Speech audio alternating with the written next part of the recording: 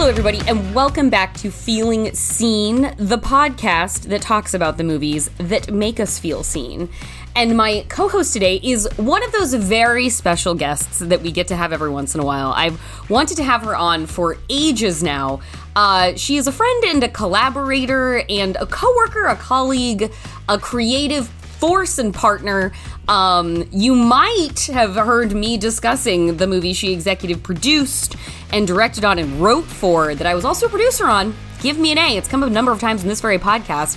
And maybe you are familiar with the Fatale Collective and you have seen shorts that she's made, such as Beauty Juice. Natasha, Halevi, what do the people need to know about you? Oh my gosh. That was like the best introduction. Would you please join me in all of my endeavors in life? Like all of it. Grocery shopping. Yeah, that's at the checkout point. We do that. Like, hold on a minute. Before she puts that card in the reader. Anything else anybody should know? Like, we'll get into that, I guess. Yes, we will get, and you know, I think it's important to shout out.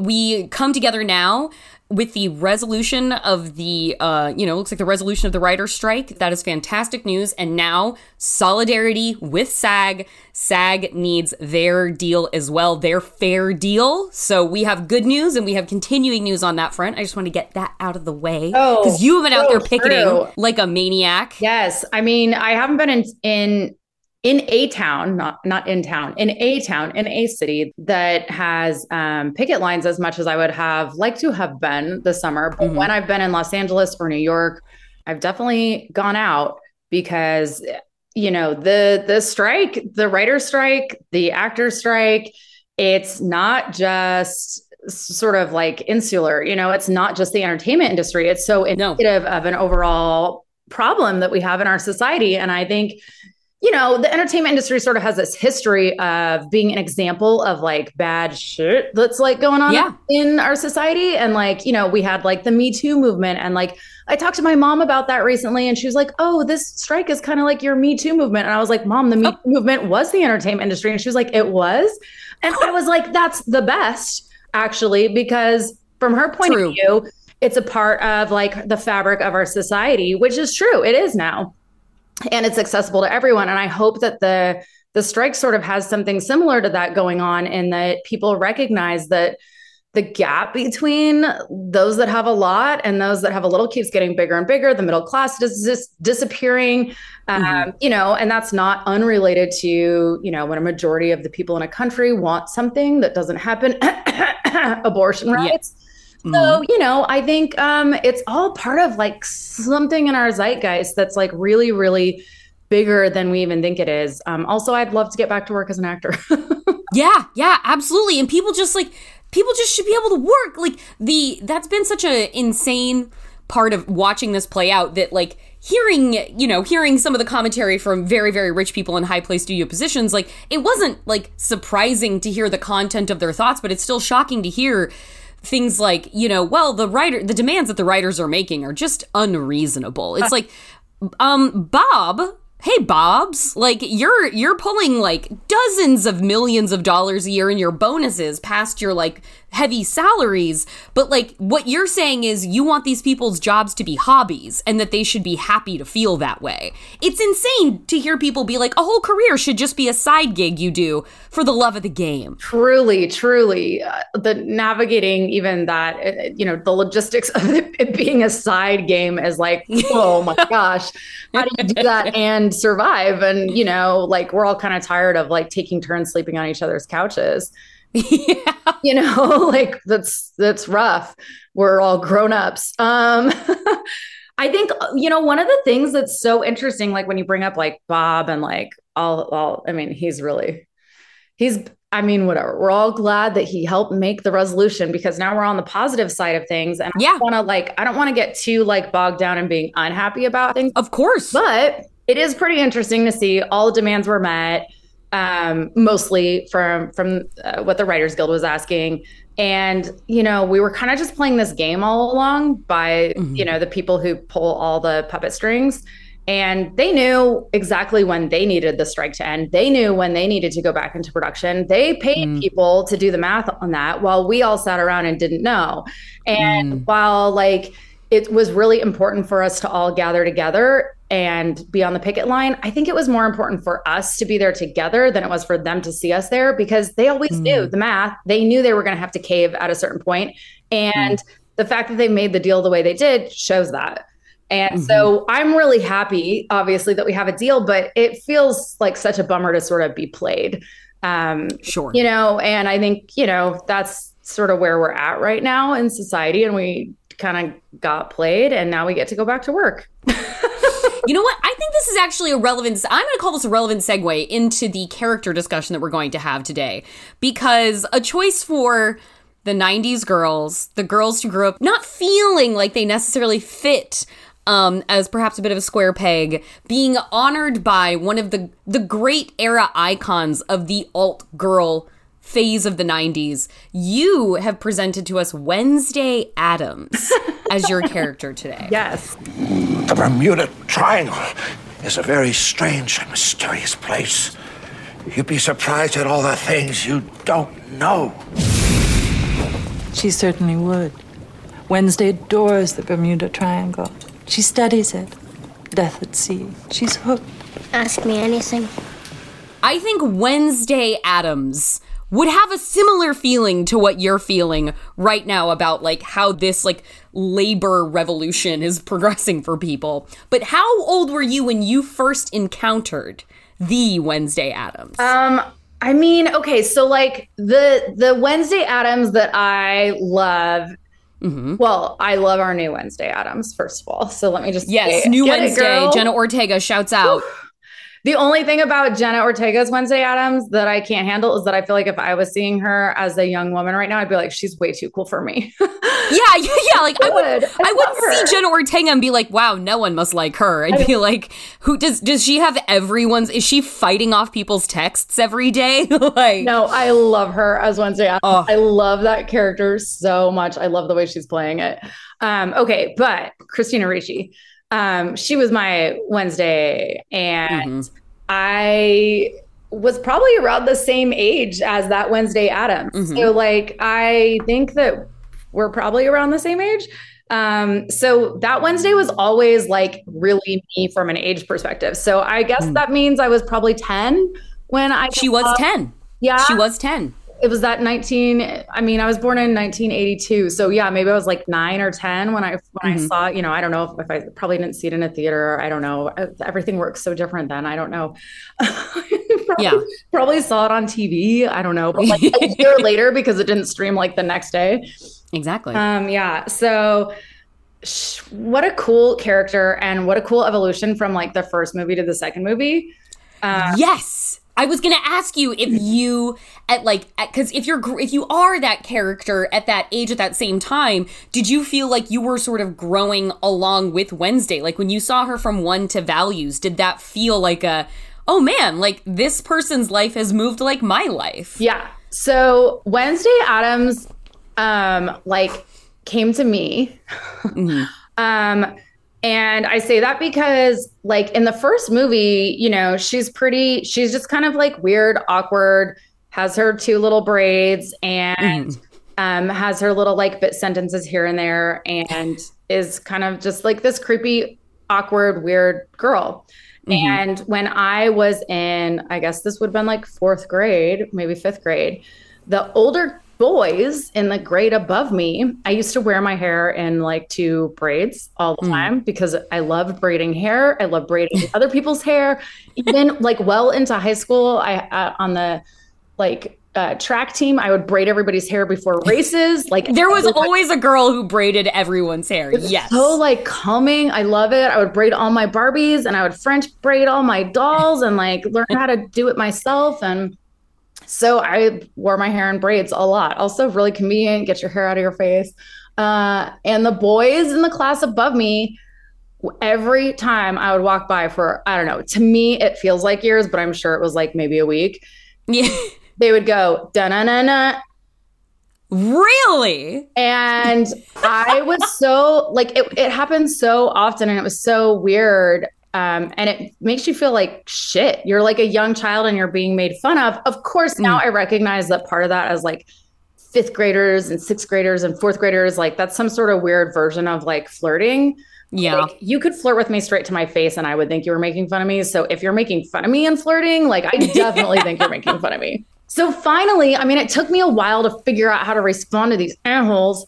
And when they would do it, I'd walk by and they go, da-na-na-na. I would go, yes. And so, you gotta do it. I finally found my little way to be like, I don't care. But of course I did care. And it really like hurt my feelings because they were trying to call me something negative. But then a few years later, Wednesday Addams comes back, throws it all up in their face and is a badass little chick. To go from feeling like that character was like a part of me because other people put it on me to and feeling like, oh, I'm weird and awkward, to feeling like, oh, now I'm like empowered and strong. It's kind of like a weird, cool thing to be like adjacent to all the other things going on, obviously, in a kid's life.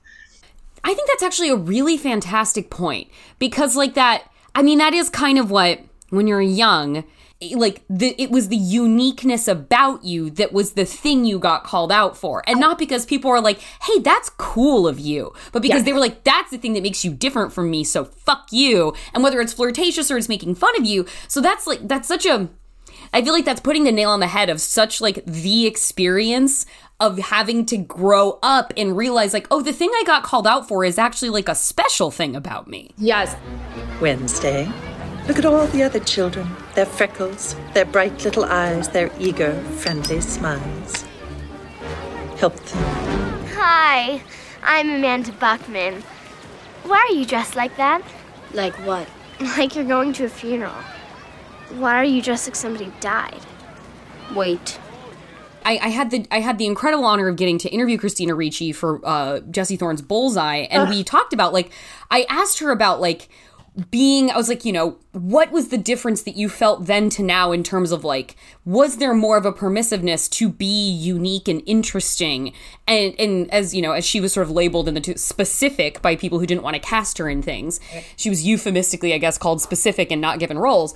But she talked about how like, she was like, listen, the 90s weren't like as bucking the trends as you think they were. She was like, I was like an alt girl kind of thing, but that was also a type. Yes. And that was also what was marketable, and that was what you could package. So yes, Chloe Sevigny, Melanie Linsky, Natasha, like yes, these are all like incredible oddity girls, but there was also a cultural cachet to that at the time too that made it a profitable enterprise for the people shaping those images to be that way too. So that's such a tension that existed at that time. Totally. And then I don't know, to like bring it full circle, like great that that's marketable. Great that like the oddball, the odd girl could be like marketable. So then when you like bring it all back around, it's like, what am I even fighting about anyway?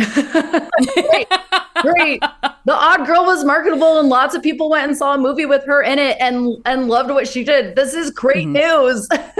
Yeah. It's great news, and it makes a lot of money, and it's like a cultural staple of that time that, you know, millennials, early Gen Xers bring with us. And I was wondering, like, what did you register then about Wednesday nuking a Thanksgiving pageant and like going after the white oppressors versus what do you like when you see that now? Were you like, shit, I was really watching this as a kid being like, that looks like fun, and now I'm like, wow, this is really happening in this movie? Damn. Welcome to our table, our new primitive friends. Thank you, Sarah Miller. You're the most beautiful person I've ever seen. Your hair is the color of the sun. Your skin is like fresh milk. And everyone loves you. Stop! Sit. Wait. What? We cannot break bread with you. Huh? Becky, what's going on? Wednesday! You have taken the land which is rightfully ours. Years from now, my people will be forced to live in mobile homes, on reservations. Your people will wear cardigans and drink highballs. Yeah, I mean, okay, so I feel like as I get older, I have such like, I revisit my perspective on like the United States and American history and all of that over and over and over again. But like I was born and raised in California, and I went to school in 4th grade while this movie came out, at a school that was a part of one of the California missions. high school was built on top of a Native burial. Oh, God. It's since they've like done a lot of writing of that. There's like a museum next door, and like everything is like, now even then the museum was next door, and there were, it was just sort of like, it's complicated. History is complicated, but sort of like the point there, the point that I'm trying to get to is I had actually a really strong awareness. We all had a really strong awareness at that particular location about the fact that, like, in this case, very different from like what's going on, like Thanksgiving style with like ye pilgrims at all. In the United States or in California, the Spaniards were coming up the coast and they were building a mission like a horse ride apart. And they were definitely exploiting the local population of natives. In this case, in where I grew up in Ventura was the Chumash. So we actually, because the school was built the way it was built, because we were right next to this mission, even at a young age, we had a really, like, we were taught in that school about sort of the travesty of that's really good to know. Yeah, of like what, like how, and in fourth grade specifically, which is what I'm talking about, you have your mission project where you like build a mission and you really study how all the California missions were built, and the Spaniards, basically their conquest of California while they were trying to beat the Russians from coming down from Alaska. Like, I mean, the whole thing's crazy. Meanwhile, the rest of the United States is doing their thing. So like, it just happened that where I was, I had a really strong awareness of the fact that like, we'd kind of like, I lived in a place that had exploited a Native population. I think when I like now study the rest of the United States in so much more detail, and I've spent time living in some of the areas where like natives were really pushed out, like in Atlanta, where I've spent a lot of time because of film and TV, and following like the Tierra trails back to California, like in a car, and learning a lot more about some of what really went down on that side of the United States.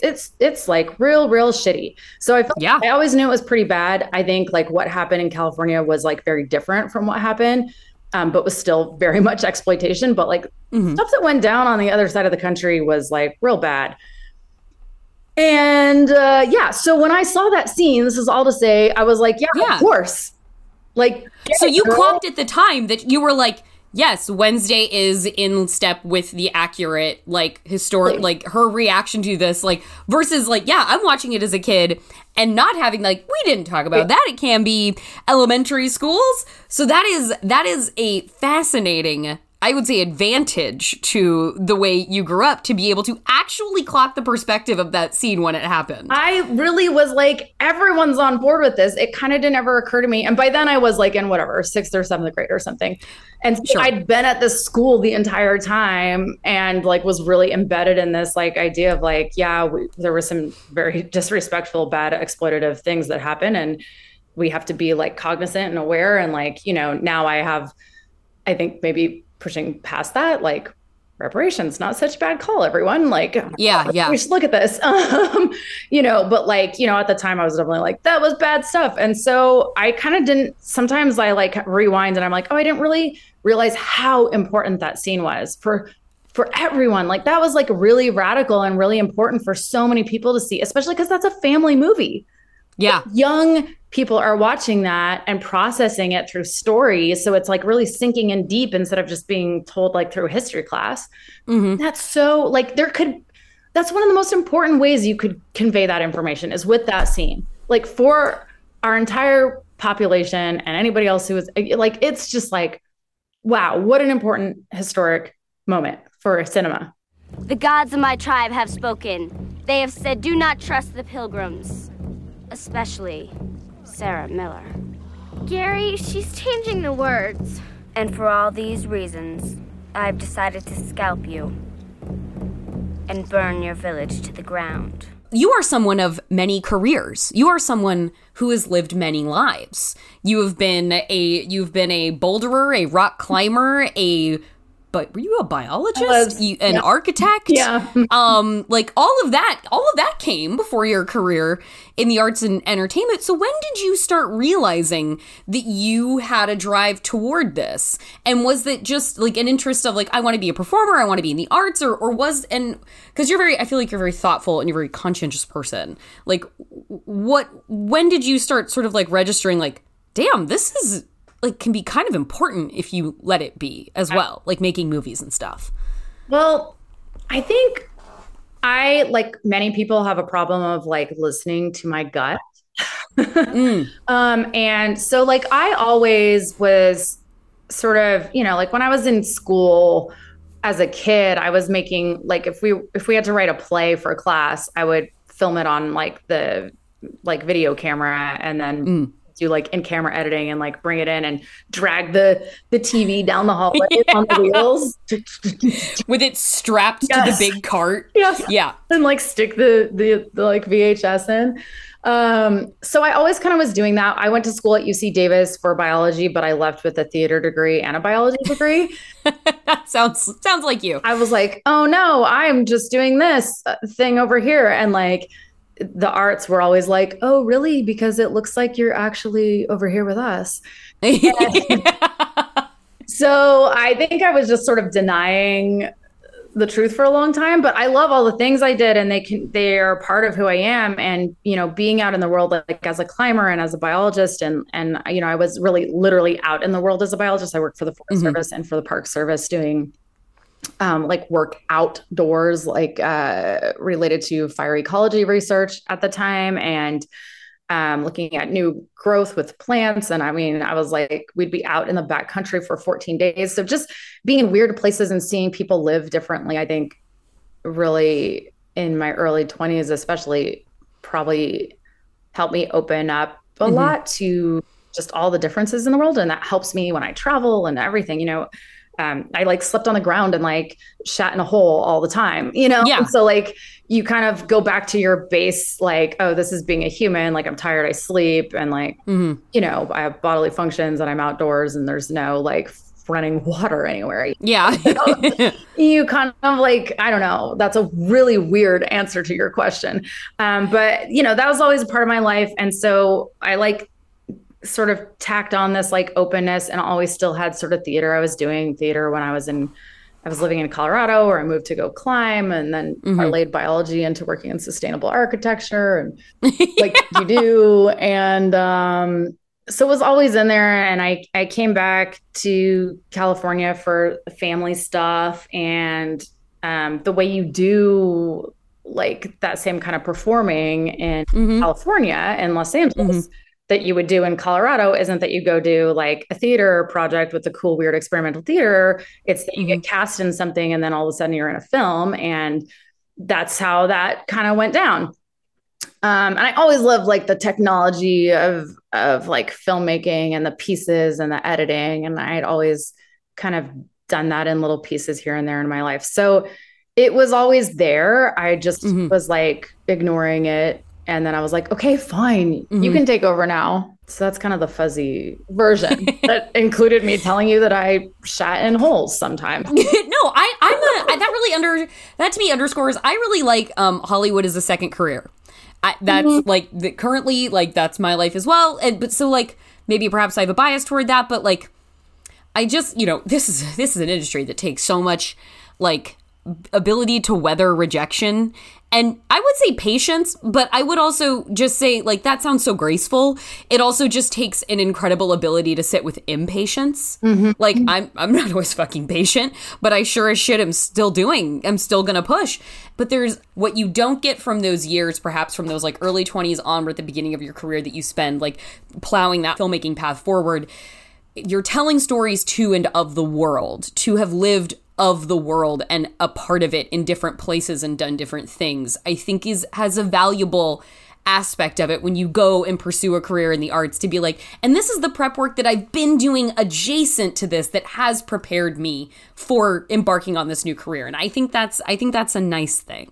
I love that. I love everything you just said. I think I have so much respect for young filmmakers And it's so weird, first of all, in Hollywood in general, a lot of young female filmmakers are much older than male female filmmakers. It takes longer for women to get a foothold. It's taken us longer to see people like us making films as directors.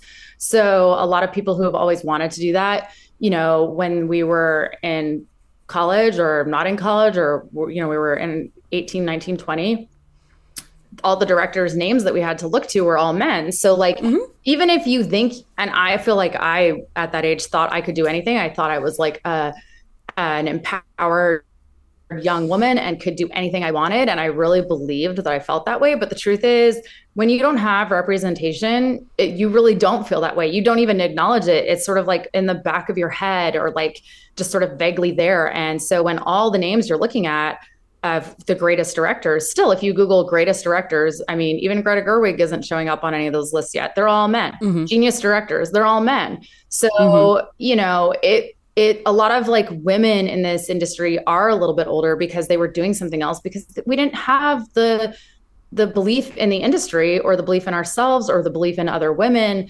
that it was a possibility to have that kind of a career. And so, I think there's like some element of that plays on all of my decisions that I didn't realize, that was very subconscious. And also, I think like I have so much respect for young filmmakers, because I just have so much respect for anything anybody young is saying ever. I did when I was young, and I do now. Like, I always was like, these are the people we should be listening to. Oh my gosh, when I moved to working in architecture, okay, like I came into architecture as a biologist helping on this project in Rwanda. The other people who were my age who had gone to architecture school were paid less than me. Nobody would listen to them in meetings because they didn't know how to like stack a building properly, which is true. And I would witness that and I'd be like, I don't understand why, but they had these like creative, amazing ideas that were brand new, that were maybe not very feasible and were going to be hard to accomplish, and maybe weren't even possible because maybe you just can't build a building that way yet. Yeah. But I was like, those people, these like people who are my age, who you're not listening to, are really cool. And I'm in this weird position where you're listening to me because I'm bringing this other information to the table that's helpful. But like, these people are my same age and studied this in college. Like, they're so cool and smart. And like, yeah, maybe their stuff's like a little bonkers, but like, that's the future, man. And like, I feel that way so I've always felt that way. I'm like, God, just everybody shut up and listen to these people who are young. I'm not young anymore. I'm not old. Yeah. I'm not old, but I'm not young anymore. But I do really try to pay attention to what young filmmakers are doing and learn from that, as much as I try to pay attention to really like well-established and like, critically acclaimed and old filmmakers. It's time for us to take a break. When we come back, I'll ask Tasha about what it was like to use filmmaking as a tool for activism. Then I'll have one quick thing before I go about which Exorcist movie you should be taking time to watch this Halloween season. So stick around for that at the end.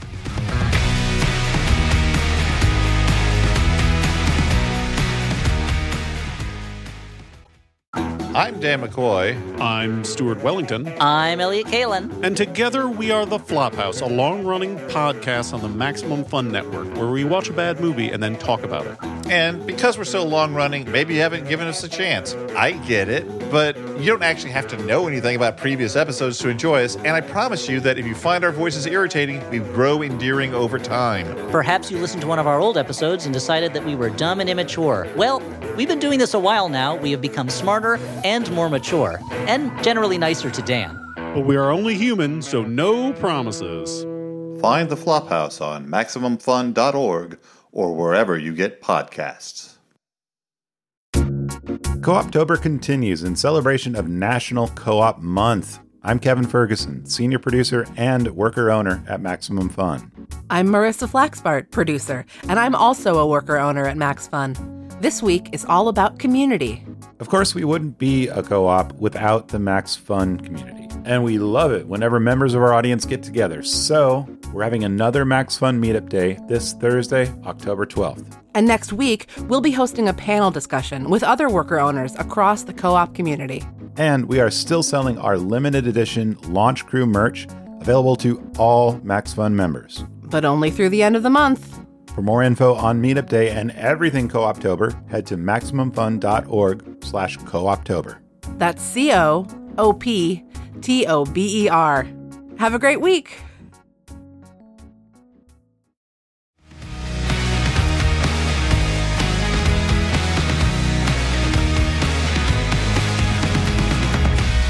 Welcome back to Feeling Seen. My co-host today is Natasha Halevi, an actor and filmmaker who, last year, got the abortion rights horror anthology Give Me an A underway almost immediately after the Dobbs decision came down from the Supreme Court. And she's feeling seen by goth activist icon Wednesday Addams in today's conversation. Talk to me then about the animating force behind Give Me an A, which, I mean, coming out of, the feverish travesty of the Dobbs decision and watching Roe v. Wade be obliterated last June, and putting together a very deliberate stack of women to direct the 17 shorts within Give Me an A. Tell me about, the sort of either dissociative break that you had to start this project, or the thunderclap of your personal epiphany, however you want to frame it. Yeah. I probably still have a lot of analyzing of that to do. Sure. Actually, we could start there. What have you learned about your decision to make that movie a year ago? At this point, having done press screenings and Q&As, what have you learned about your own choice to do this and your drive to do it through the course of having to examine it by being asked so much? That's a really cool way to look at it. Because I think it kind of relates back to what I was saying about trusting yourself. I was about to start making a movie that was going to be really exciting to make. I liked it for lots of reasons, but it never felt 100% right. And I don't know that a movie always does feel 100% right to make, and getting funding for a movie is hard, and you have to check a lot of boxes, and making movies isn't just an art, it's a commerce, So, yeah. I only bring that up because we were just about to get going on some casting. We had already had a couple of casting calls, and it was just slow enough, long enough that it gave me a little bit of breathing room, I think, that happened to coincide with the overturning of Roe versus Wade, which, we all knew it was coming, but for some reason, it actually happening was just so devastating. And the emotion that I felt, even though I knew it was coming, I don't know, I thought maybe somehow it'd be stopped, even though I was people are protesting, it's not going to stop it. That's already happened basically. But it actually happening was such an emotional hit. And it sort of just I think it put my body into a little bit more of a state of just trust yourself, and all the rest of the stuff, make it disappears. Wow, I'm saying this in such a complicated way, but this is all sort of to get to when that moment happened, the emotions, it was like a tunnel, tunnel vision, everything else that was if it wasn't at 100%. So I'm kind of saying what I was working on, I wasn't 100% on it. Right. I should really stop talking about it because we're still working on it. But the emotion gave me tunnel vision to only do what 100% is resonating with you, which was being angry, feeling sympathy and empathy for people I didn't know, for people I did know, feeling everything I believed in our society about freedom and rights was being ripped away, and having to fight for that, and thinking about people being harmed, and me being in a position where I could do something and say something, and knowing that I knew other women who could, not just by the fact that maybe they could take the time to do it, physically have the time, because they didn't have to maybe go to work every day and could take a couple days off to do a film, or that's a privileged place to be able to stop and tell a story. but also important that then you have to be doing it on behalf of other people who can't stop and do that, but also just the emotional capacity, because we're all hit so hard. And it was like I think a real emotional ride for everybody. And, making a movie is already an emotional ride. And then when you add onto it, the fact that you're making a movie because you are trying to use it to fight for your rights and other people's rights and to stop a slippery slope of, once you start pulling rights away from women having bodily autonomy, then what's next? And even in the Dobbs ruling, Clarence Thomas tacked on, like, we're coming after contraception and same-sex marriage next. Like, it's just like this tunnel vision of like, nothing else matters. Like, if it's not if it's not 100% like something you have to do right now, don't do it, slough it off. And like 100%, like, you have to fight for your rights. You have to fight for other people's rights. That's how I felt at the time. Now I recognize that emotion is like really important and strong. And it's a part of what we've just done with the strike, this initial like, oh, we have to fight. But just like the strike, there was like a marathon. Yeah. And having to like really go through a lot of people lost a lot during that time. And, same thing. We're in like a massive marathon for like getting bodily autonomy back. It's not, it could change if. Yeah, I mean, it took the Republicans 40 years to strike down Dobbs. Yes. And I'm hoping it's not 40 years to make the gains against things we've lost and then go even further than we were before. But like, these are generational fights. Yeah. Like, it took generations to get us the Roe v. Wade decision. And, it's discomforting to look down and see such a long barrel pointed at you. But it's like, what choice have you got? Yeah. Yeah. That's kind of it. It's hard. We have so many things going on in the world and the United States. We have so much information. There's so many battles, and you have to like, pick and choose your battles.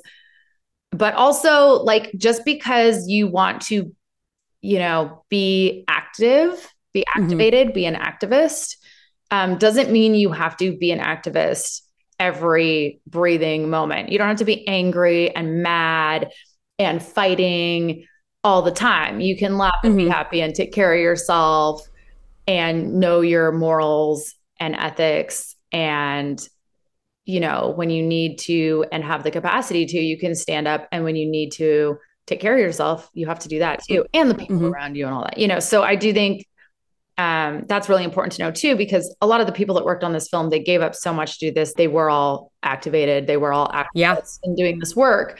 But that doesn't mean that they have to live and breathe, like, posting and fighting and about abortion rights all the time. Like, they already made their statement, and they'll continue to when they want to. But like, they've made their statement. You can push play now on a lot of different places, and you can hear what all those filmmakers have to say and what their statement is about Roe v. Wade being overturned.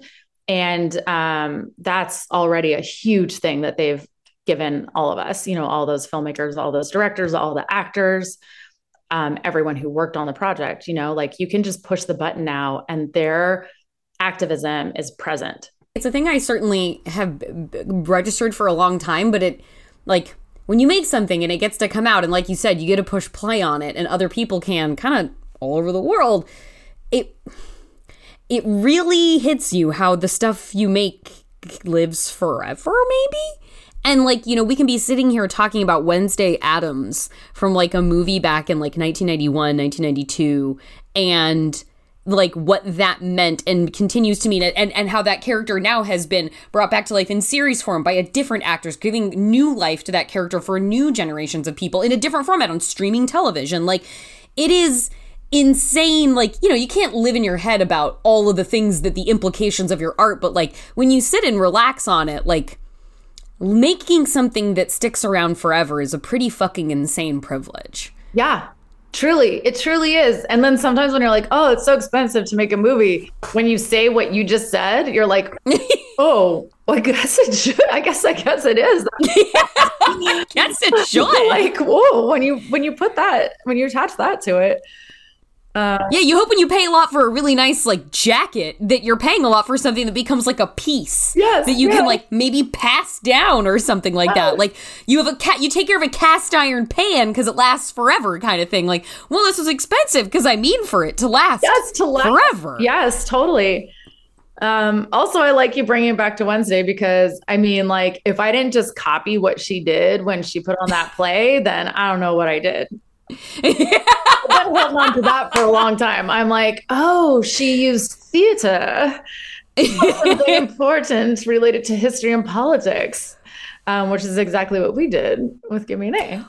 Well, I want to hear about why this is fun for you too. Like, and you've drawn toward genre stuff in your filmmaking, like stuff you've developed, stuff literally that you have made that has come out. So, like, what is the fun of that for you to work in that space? Ah! So many things. I mean, genre is the best. It's such like a cool space to be able to talk about kind of anything. Because you're talking about it with like metaphors and analogies and monsters. And so you can talk about the things that you maybe don't want to talk about straightforward. You can get into like the emotions of what those things are without having to keep it all facts, you know? You can like connect with people in like a really visceral way because even all different types of like horror genre, like it connects with you in a really visceral way because I mean, obviously being scared is like a key part of horror, but the way the scare happens can be so many different ways. And like, we're humans, like we're basically like fight or flight. Like we are, we survive because of fear. Like we literally, fear is like a thing that keeps us alive. You know, if you're afraid on the side of a cliff, when people are like, oh, I'm afraid of heights, like, how are you a climber? I'm like, I am also afraid of heights. It is what has kept me alive as a climber because I'm afraid, like, respectfully. And sometimes it's overwhelming and I have to overcome that fear. Like, I mean, I've been climbing for over 20 years. And sometimes I'm in a position where if I look down or the wind blows a certain way and something moves and I'm like kind of thrown off, I have to like pull my shit together. Like you put me on a Ferris wheel and I'm screaming at the top of the Ferris wheel. Like I have a healthy fear of heights. And that's good. So like, I think that's the kind of key thing about like horror that people are like, oh, it makes you afraid. And like, why do you want to be afraid? And it's like, cause that's like kind of a key component to living. It's like so visceral and it's so like tied to how we survive. And when you can tap into that, be it psychological or like something like really visual or something like scary and unusual to see or whatever, like it activates something really special inside a human where you connect at like a whole deeper level. And so I think genre is like such a cool space to work in. It's so much more than just like a scary movie. Poor Debbie. She was sick. She wasn't sick. She was sloppy. What do you mean? If I wanted to kill my husband, I'd do it. And I wouldn't get caught. How? I'd scare him to death. Well, like, so I guess my final question to you would be then, like, to the point at the beginning of, like, you, like, getting kind of ragged on for your pigtails, and then you leaning into it, and like, answering the Addams jingle with the snaps. With several careers behind you, and then this career being, I feel like a sort of unique test of one's endurance. What have you found, you know, as you've grown up in this career? What uniqueness of you has this industry fortified? Like, what's the Tasha thing that has had to just be forged like a fucking sword to, like, get you through this, that you have realized through filmmaking? I think a lot of things came to mind, but I think probably the most important thing that's also like something that can be passed on and somebody else could take is focus. So like when you rock climb, which I, you know, mentioned I've been doing for over 20 years, when you lead a climb, you're basically bringing the rope up and you're placing gear that then the second will remove. And you're above the rope sometimes. So when you're above the rope and you're above a piece of gear, the rope can fall and you would fall pretty far. And that's where the sort of most of the danger lies. Also other circumstances like weather, wind, the rock being weak. There are lots of outside forces as well. But, you know, all those things together, like while you're climbing, when you're in a moment, you have all these little surfaces and little cracks and you're looking for all of them. And if you look down and you see how far you came from, it can get scary. And if you look way up to where you have to go, it can be really scary. At the same time, you have to look down and kind of have an awareness of where your last piece of gear is, so you're keeping safe, and you have to look ahead so you know where the next places you can put gear and around, what direction looks the best to go. So you have to have all this awareness of everything. But when you make a move, in that moment, you are really focused on exactly where you are. Everything else goes away. Nothing else, no like life shit is coming up. Like you're not like worried about like the last like fight you had with like your mom, or like who said what about like your shoes. Nobody cares what anybody said about anybody's shoes. That's a bad example. But like nothing matters except for you being in that exact moment and taking the next step and doing it safely and doing it well and doing it right and doing your best at that exact next move with your hand, at that exact next move with your foot, and like putting pressure on it and trusting it. And so like those moments of climbing, and I have other things in my life that are I think really similar to that. Like that focus is so important in filmmaking, because making a film is huge. It's overwhelming. There are so many moving parts. But you have to do it well. You have to do it safely. You have to stay focused. You have to just have like some trust in like what you're doing. And same with rock climbing. If you start going one direction, I mean, you can come back down. You have choices. So you can come back down, but it's going to be a lot harder probably. So you got to be real clear on what choices you're making when you're making them, and just proceed forward, So I think that's probably the thing that is most valuable. And it's not even necessarily, it's not really unique, and it's something everybody can have. Like if you can remember to stay, focused in each moment in anything we do in life, it's going to be real helpful. No, I think, and with the, because movies aren't just a director and they're not just a star, they are a billion people and a billion hours and contract negotiations while you're making editing decisions sometimes, and just like everything stacking up all at once. I think that is an outstanding metaphor for a very vital trait that I don't actually know that I hear people talk about necessarily all that much specifically. Like just the importance of focus, because focus too is like, don't get distracted, and like, don't let like the way you can, so many things are begging to pull your focus when something is like in that development churn kind of situation. So I think that is a perfect note to go out on. And I so appreciate you taking the time to talk to me today, Tasha. I so appreciate you and all the cool things you're doing. And thank you so much for hanging out. Yeah, and now there can be two of us on here telling everybody to go watch Give Me an A, which is now on Tubi, correct? It's on Tubi. You can get it on Amazon, on Apple TV, on what are some of the other ones? Google Play. Yeah. You can stop listening and go hit play. Yeah, that's right. Go hit play on our immortal art. Yes. We are immortal. Thank you, Tasha.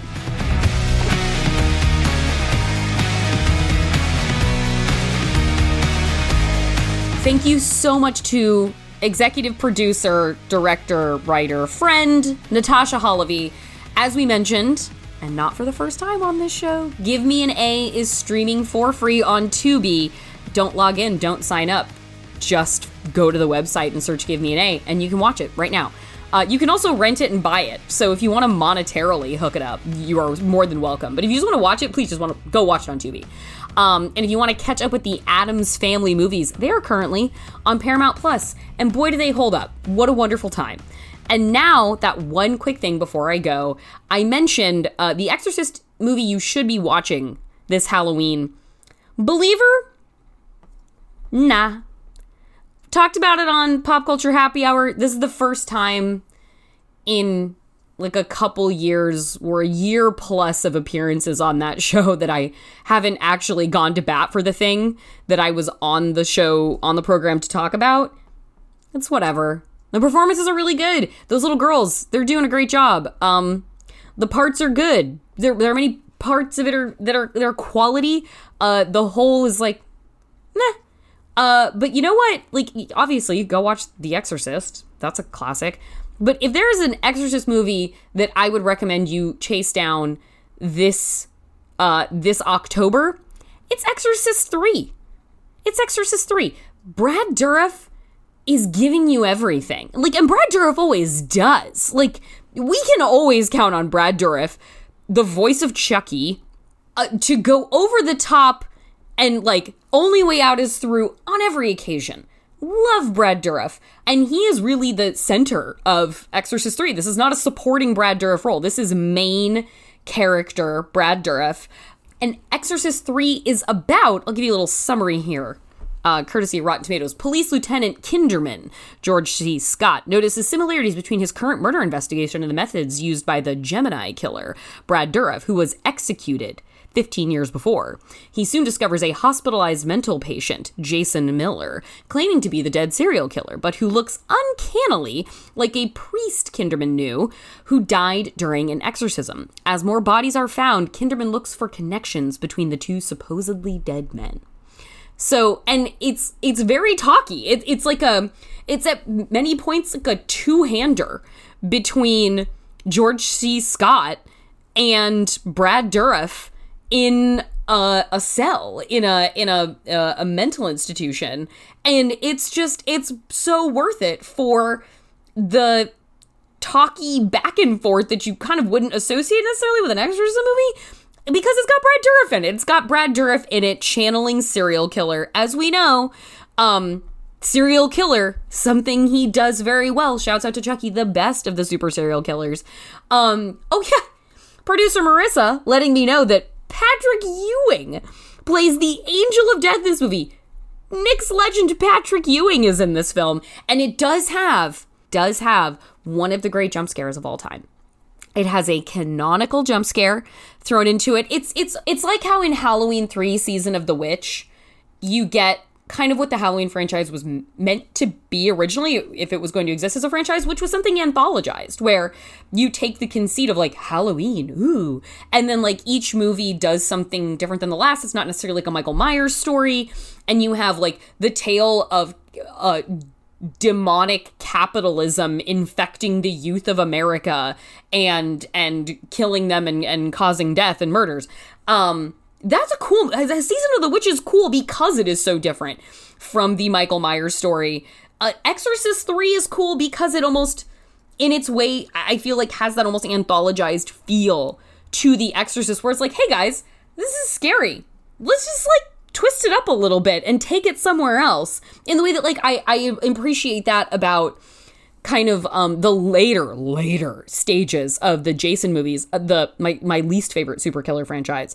But like Jason Takes Manhattan, Jason takes a boat, you guys. Manhattan's barely in that movie. But like Jason Takes Manhattan, Jason Goes to Hell, and Jason X, Jason Goes to Space are honestly my 3 favorite Friday the 13th movies, because they just all feel, they have Jason in them, but they feel so dissociated from a slasher franchise that starts at a summer camp that it feels interesting to me again. It feels fun. It's like, let's take this thing that works at its root and let's go blow it out and go crazy with it. And I think that's what Exorcist 3 to me feels like in terms of the Exorcist conversation, which at this point is a long conversation with a lot of dull moments in it, including Believer that just came out. But yeah, this is a pro, this is not an anti-anything else conversation. This is a pro-Exorcist 3 conversation. So that is my recommendation for one quick thing.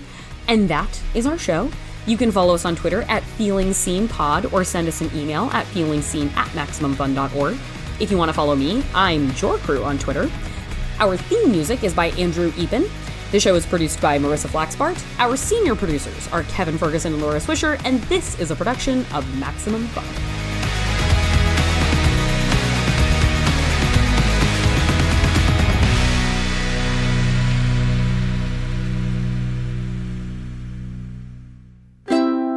Maximum Fun, a worker-owned network of artist-owned shows. Supported directly by you.